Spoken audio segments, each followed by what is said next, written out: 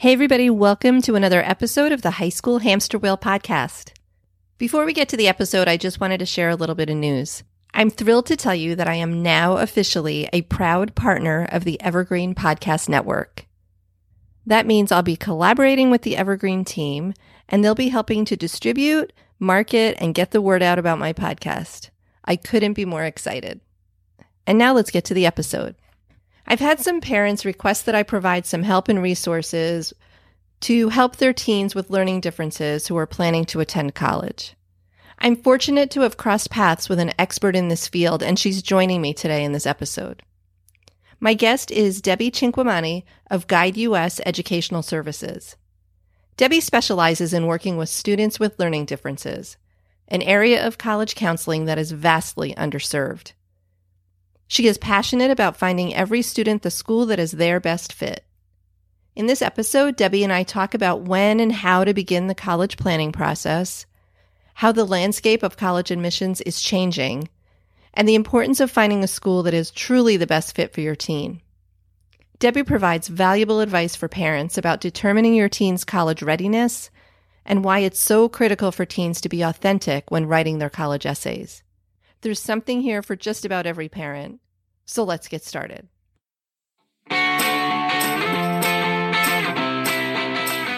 Welcome to the High School Hamster Wheel podcast. Are you tired of watching the teenagers in your life trying desperately to keep up on the high school hamster wheel? Is your teen confused about which direction to take after high school graduation? Our world is changing, and our kids need to know all of the options available after high school so they can feel empowered to make the choice that is best for them. Through interviews with industry experts and leaders in education, we will explore the latest trends that are shaping the opportunities of today and tomorrow. I'm your host, Betsy Jewell, and I can't wait to take this journey with you. Hi, Debbie. Thanks for being here today on the High School Hamster Wheel podcast. Hi, thanks for having me. This is a conversation that I know some of my audience is looking forward to because I've actually had people reach out to me and ask me questions. Parents of students who are facing learning differences are really feeling the stress and are super concerned about how they're going to get into college, what colleges are best for them, how they're going to get resources once they get to college. And I know that you're an expert in this area, so I'm super glad to have you today. But before we get started, if you just want to give a brief intro, who you are, what you do, that would be great. Sure. So I am a independent college counselor located in Bergen County, New Jersey. Before that, I was actually a school counselor for 9 years. I worked as a school counselor, traditional school counselor, as well as a college counselor for one high school that I worked at. So I've been kind of on all sides of the table, and I love the aspect of college counseling, and that's why I decided to start my business. I've been doing this for about 16 and a half years since I was pregnant with my son, who's 16 and a half now. So yeah, I help students with the college admissions process and, essay editing, working with finding the right college fit and all that good stuff that goes along with the whole college process. Yeah, and it's quite a process, as I'm learning as the parent of a 16-year-old as well, 16 and a half, in fact. So much in common. Jersey, 16-year-old. I'm finding out I'm a little overwhelmed. There's so much to know, so much to think about, so much to plan for. And then again, I'm hearing from parents whose kids are facing challenges based on learning differences. They don't even know where to start. So I have a lot of questions, and we'll go through some of them, but any advice or suggestions you have along the way for parents would be super helpful. So let's start with high school, right? So high school juniors, in fact. So they're thinking about college or whatever career they're thinking about. They think they want to go to college, and they don't know how they're going to be able to, first of all, get into a college of their choice and then succeed there. Where do they start? So I would say the most important part of starting the process is, thinking about it on the early side, but not too early. I mean, I would say, I've had calls sometimes from eighth grade parents. I think that's a little too early to start, but for a student who's interested in something or a particular major, start doing the research. And also, I think the conversations about the family needs to have, which is so important, is what's realistic financially for the family in terms of making this investment. So it's finding the right school for the student, and why is it the right school? So really looking at their environment in high school and how they're successful in high school, in particular for students who have learning differences. So, it's such a huge spectrum in terms of, what that looks like. You could be a student who just has a 504, gets a little bit of help, extended time with the testing, maybe separate location. Or you could be a student who has a much more comprehensive program in high school where your child is, getting a tremendous amount of support, either in a collaborative classroom with a regular ed and a special ed teacher, or, even a step further, a student who is totally immersed in, like a special ed modified program. So really that will determine what kind of college and, what kind of experience that, your child needs. Okay. So are there programs or are there databases that can help you figure out schools that have services or that are more catered toward students with learning differences? Yeah, I mean, there's so many things on the internet. This is just something that I've been researching for many, many years and really digging into. So there are schools that, are known to have specific learning programs. Like, for example, the University of Arizona has their famous SALT program, and you actually have to apply to that program. And it's really a very comprehensive support program in the college. So it allows students to be at a big university, have the big university experience, and then have the support of a program. They actually have their own building. They have a lot of technology. So those are the programs that are more well known. But I also really believe that there are certain colleges where students would thrive that may not necessarily be in a book or on the internet in terms of, a great school for a student with learning differences. So that's really where, you really have to dig or, work with someone who knows about this. But I would say, sometimes a smaller school environment tends to be a better fit for students with learning differences because it may parallel the experience that they have in high school, right? So a little bit more personalized attention, a little bit more one-on-one, and those kinds of learning environments tend to be where students may thrive, while in college. Okay.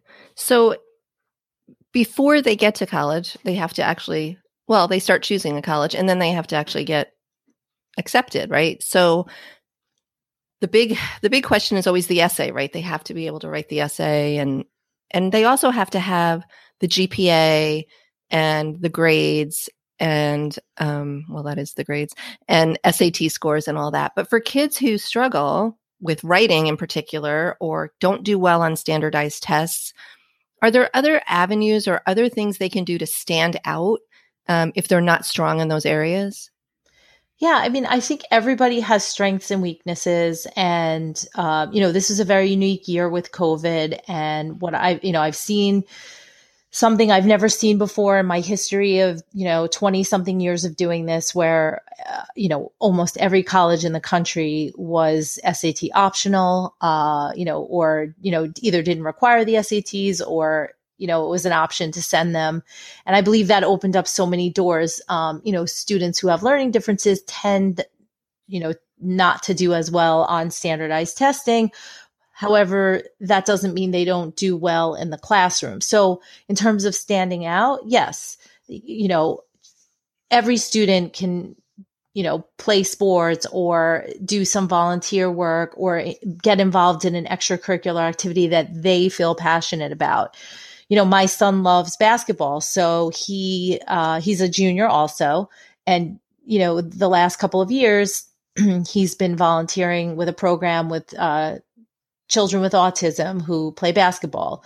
So, I don't believe in, I always say this, in any kind of cookie cutter, students should do this or that, but it's really what they love to do. And that's how they stand out. They're passionate about certain things. If they play tennis or they, play a musical instrument or whatever it is. And honestly, it could be a part-time job that they work at. I work with a great girl this year who works at a Chick-fil-A, and, one of her essays was about working at the Chick-fil-A and the nuances of that. And, the soda machines and, so it's really, it's so important that no matter who you are as a student and no matter what your, differences are, sometimes those differences can be, very unique. So in terms of standing out, it's, yes, there's absolutely so many ways that a child can stand out. And I know I'm going on and on, but as a counselor, that's one of the things that I love with working with students, is to really bring out what those, unique things about the child is, and let the colleges see that and, brag about it and be excited about. Yeah, I couldn't agree with you more on that. And I've talked about this with other guests too. It's all about the authenticity and the uniqueness, because to your point, you could write an essay that has nothing to do with something that you're really interested in or passionate about. And I just think that's going to come through. Absolutely. I think if it's not true and it's not authentic to who you are, again, no matter what your difference is, or even if you don't have, any kind of learning challenge, I think it's important to just be who you are. So that's great advice. What about for students that are, gifted and still struggle with what maybe it's ADHD or dyscalculia? How do you help those kids be challenged, but also face those differences and manage those, I guess is the right word? Are you talking about in particular finding the right college for them, for those kinds of students? Yeah, right college, right program, right path, whatever that looks like. Yeah, I primarily work with students with the college, admissions process, trying to find the best college fit for them. So, it's similar to the student who has learning challenges.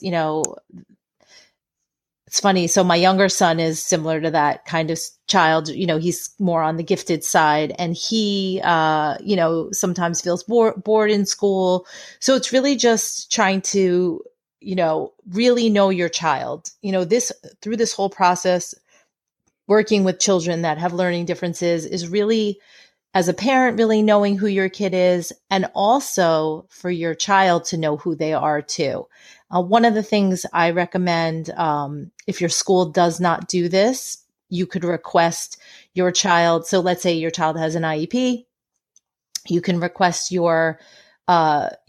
your school for your child to come to the IEP meeting, because it's very eye-opening for a child to sit at a table. Sometimes it's very uncomfortable, but to sit at a table with a group of teachers who can speak about your son or daughter in a way that, they may not even see themselves. So, we all learn from each other.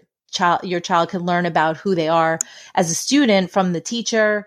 So it's really important to know who your child is, and then can they succeed, in the next step.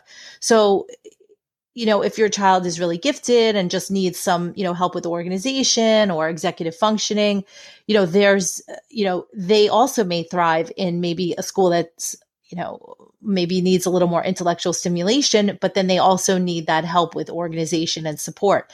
And so sometimes a school will provide that, and sometimes families can get that on the outside. So I have seen families hire companies that specialize in working with, children for more on the organization piece for college, like almost like an outside tutor, like someone they would meet with on a weekly basis or a monthly basis, just to keep them organized through the process. Okay. So, I think one point to think about, right? If you have a child who has, tutors every single day and, a handful of people working with them in high school, I don't you know, it's not like when they go to college, the slate is wiped clean and they don't need all of that.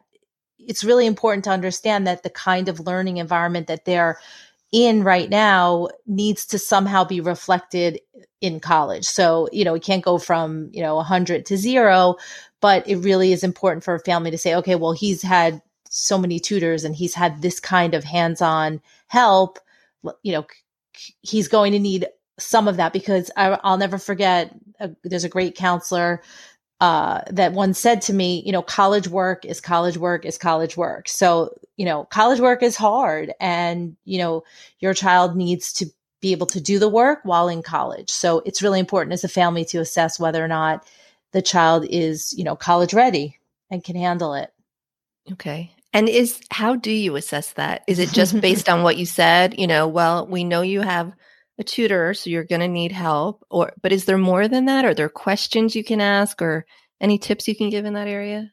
I mean, usually for me, when I meet with a family, I can look at a child's transcript. I talk to them about what kind of program they're currently in, similar to what I said in the beginning of the conversation about, are they in a modified program? Are they doing, college prep work while in high school, or is their curriculum significantly watered down? If it is, then, that might be something that, a family needs to understand, that maybe they need to do a community college for a semester, or maybe just test the waters before you make a big financial investment, right? It's an emotional investment. It's a financial investment. And sometimes it does work, and which is amazing, but I've seen a lot of students over the years that have transferred for many reasons. So emotional, the work has been too hard. So I think if you could set your child up for success from the beginning, establish routines. Does your child have routines? Do they do the homework on their own, or do you always have to prompt them to do it? Not, and I'm not an ideal parent by any means, but I will say one thing I do put on my children is that their schoolwork is their job. And so it's their responsibility. So, I work, and, I work full time. We all work full time here in my house. So that's their job. And so if they don't, accomplish their work, it's different if they have trouble comprehending it, that, we'll get them help. And, but if it's like missing a homework and all of that is, it's not acceptable. Yeah. That's just my own, parenting philosophy. So, because when they're in college, you're not going to be able to call them or be in the room with them every day and say, do your homework, do your homework, do your homework. So it's, as a parent, I think you really need to be realistic about knowing what your child can handle, and knowing, if they can rise to the occasion in a college environment, with all the other things that come along with the college experience. Yeah, exactly. And I think as parents, we do tend to, if their alarm doesn't go off, we wake them up. If they have something coming up, a big test at school. And me in particular, now that both of mine are in high school, I've been working really hard not to helicopter, not to be right there. And because I want them to learn the consequences of their actions or lack of action now, because the stakes, while they feel high in high school, are nothing compared to the stakes in college and the real world. So, but it's hard. I'll admit it. I mean, I keep saying it's on you, it's your responsibility, but every once in a while I go in when that alarm doesn't go off. So I gotta work on that. No, we all do. I mean, and it's hard. And, I'm also a mom of boys. So, I love my boys, but sometimes boys, they all have their challenges. So, but yeah, so, trying to maybe, and as they get older, each year, maybe giving them more responsibilities, each year, to help. I found that my 11th grader had a summer job where he was a camp counselor this past summer. And I really feel that gave him so much, it was enlightening. Yeah. Working long hours outside all day. With COVID, he had to wear a mask, and he actually had a special needs child in his group, and so it was really amazing to see him really he had some tough days, but really how he evolved from that. So really, putting your child in experiences that you think that they could handle, or maybe just to push them a little bit into experiences that you think will help them from a growth perspective as well. And I'm glad you brought up the summer job because I want to get your input on this. I know I feel pretty strongly about this and I say it a lot.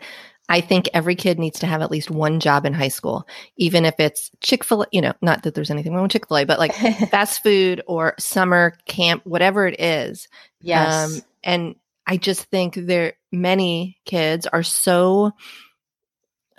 their schedules are so locked up between academics and sports and clubs and everything else that, well, I don't have time for a job. Well, I just think it's so important. Would you agree from a college admissions perspective?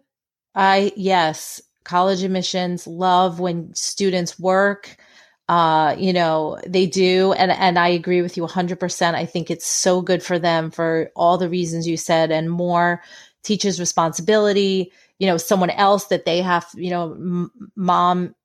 mom and dad aren't there, telling them what to do, getting a paycheck and having your own money. There's really something amazing about that. I mean, I can remember in high school, I worked 3 jobs, part-time because I got out of high school, like I had a half day. So I was able to, work I just think it teaches so much for a student, real responsibility. And I agree with you 100%. I think it's such a great thing for students. And, especially if a child, for all students, but a child with learning differences, if let's say a parent is more involved in helping them with their organization skills and helping them with, their homework and all of that, this is an opportunity for the child to really be more, learn independence. And that's so important in college. They're really going to need that skill set. So let's talk about college in the world of COVID, because I'm hearing from a lot of parents too that they're trying to do college visits, and some campuses are open and some aren't, but college visits sure don't look like they looked, even 2 years ago or even a year ago. How, especially if you have a child with learning differences, how can you kind of vet out that school? I mean, I know there's lots of stuff online, but you can't have a face-to-face with like student services, or what kind of suggestions do you have on that? So, it's interesting. I love to do college visits, and what I do is in my off season, I try to visit campuses every year. And, it's disappointing that, this past spring, I really wasn't able to do any visits, but on the silver lining of that, I really feel that the colleges have done a great job in, having these virtual tours. And I really feel they're almost more accessible than they've ever been before. I do find them to be super helpful, and not just a college tour that's recorded on a website, but actually signing up for like a college information session. I find those to be very helpful. And in particular, when I go on them, because I do them as well as a counselor and, as a mom, and, I'll ask specific questions and they answer them, and it's great. So it is accessible. And yes, in terms of student support services. So colleges have, every school has an Office of Learning Disability Services, support services. Sometimes they're called, access to excellence. They all have kind of a name, and you could find that on a website. But those people are accessible too. I mean, if anything, emailing them, asking them if you could set up an appointment to talk to them if you have specific questions, just to feel out. Like when I visit schools or I call or get in touch with learning disability services, I just ask them, like, how does it work here? What does it look like? How big is your staff? What are your hours? Where are you located? Are you in the library? Are you on the other side of campus? So if a student does need help, are they really going to go there, to get the help? So, it's important for a family to invest in the process. Even if you're working with a counselor, you will have to, if you really want, to get into the weeds, that's what you have to do. You'll get your list of schools and you'll just, maybe write an email and send the same email to all the schools. Like, I'd love to know a little bit more about your program. I'd love to meet with you. I'd love to talk to you. And these, I've found that all of the people I've ever reached out to have been more than happy to have a chat or, and I haven't had any Zoom meetings with them, but I'm sure that some of them would be happy to do that as well. That's great advice. Yeah, I've heard that from others too. Because campuses are so closed or limited, that it's so much easier now to get people on the phone through an email, that to your point, there's so much more access. What other differences or adjustments are you seeing for COVID and admissions, especially like for the junior class this year? How is that going to be different through the application process, the acceptance situation? I mean, how is all that going to go?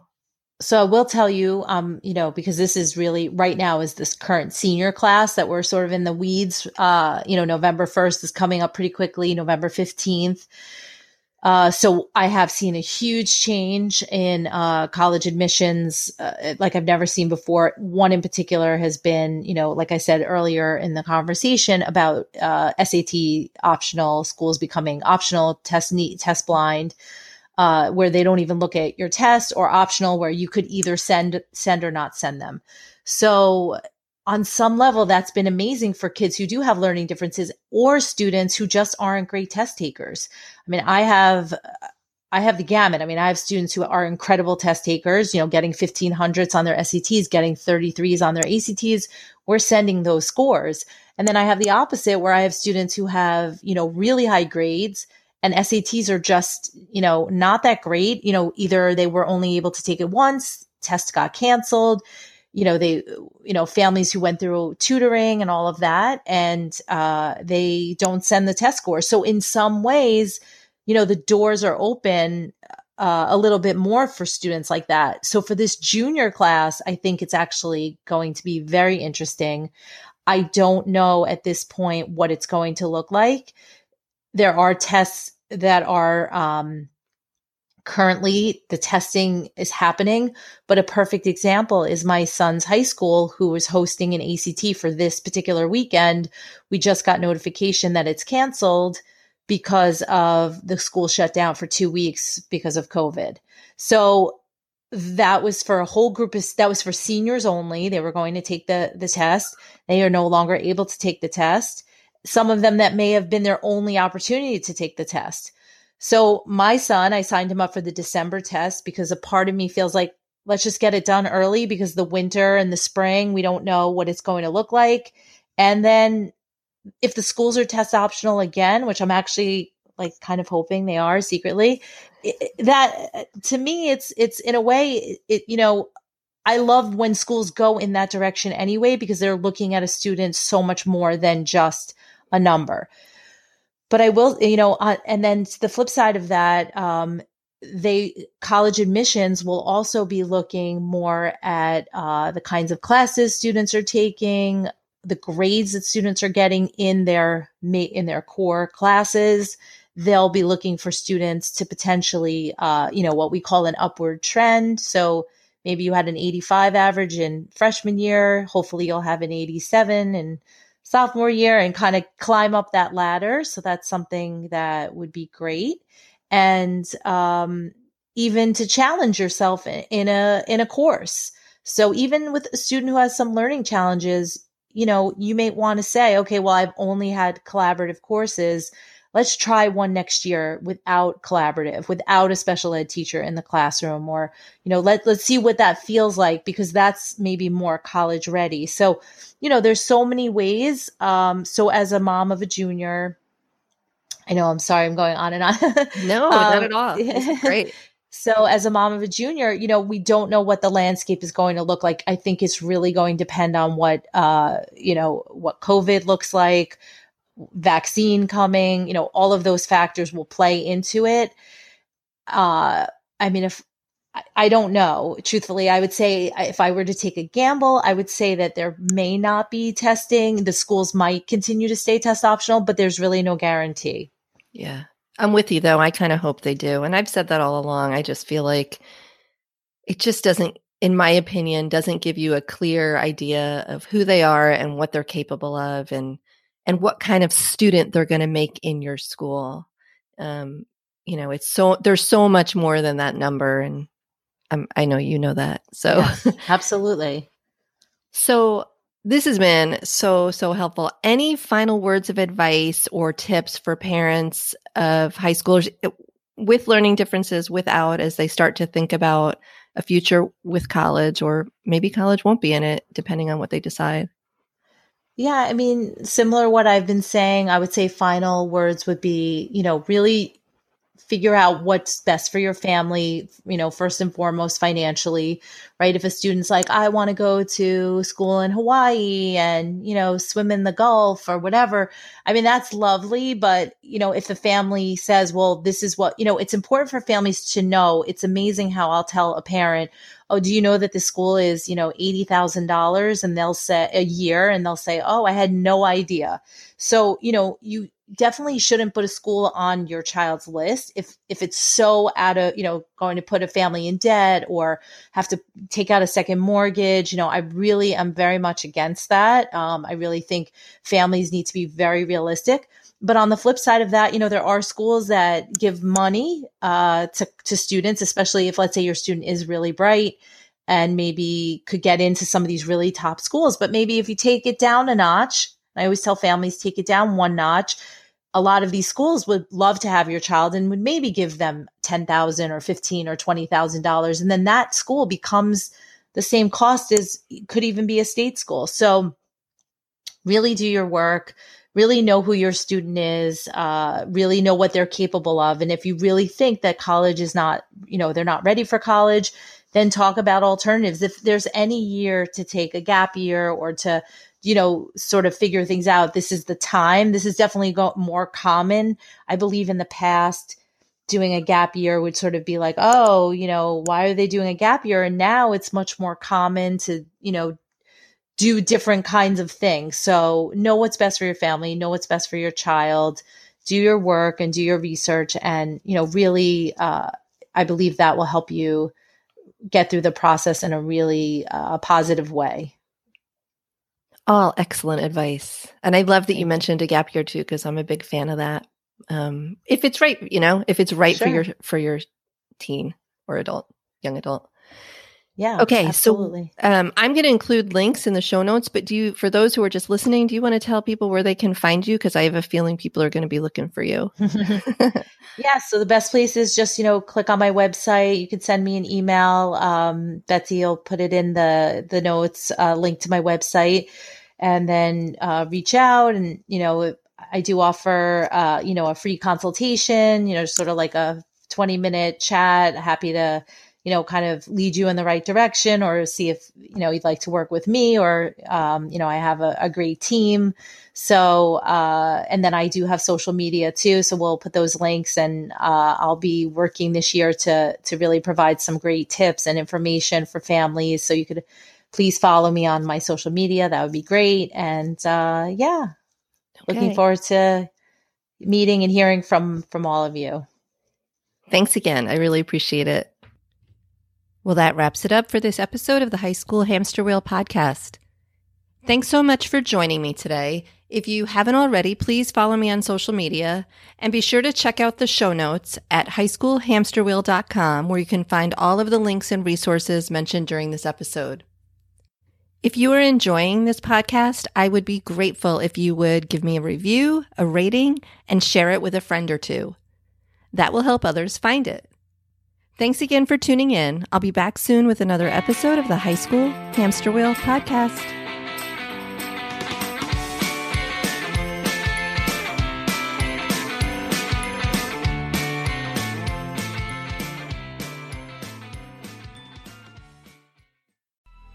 Coming up on 5 Minute News, I'm Anthony Davis. You might think it's partisan because maybe it's critical of one side or the other, but it's not. It's just the truth. And I think that's also something that's kind of unusual for Americans listening to the radio or to podcasts, because The news landscape in the States has been so partisan for so many decades, so 5 Minute News is verified, truthful, independent, unbiased, and essential world news daily.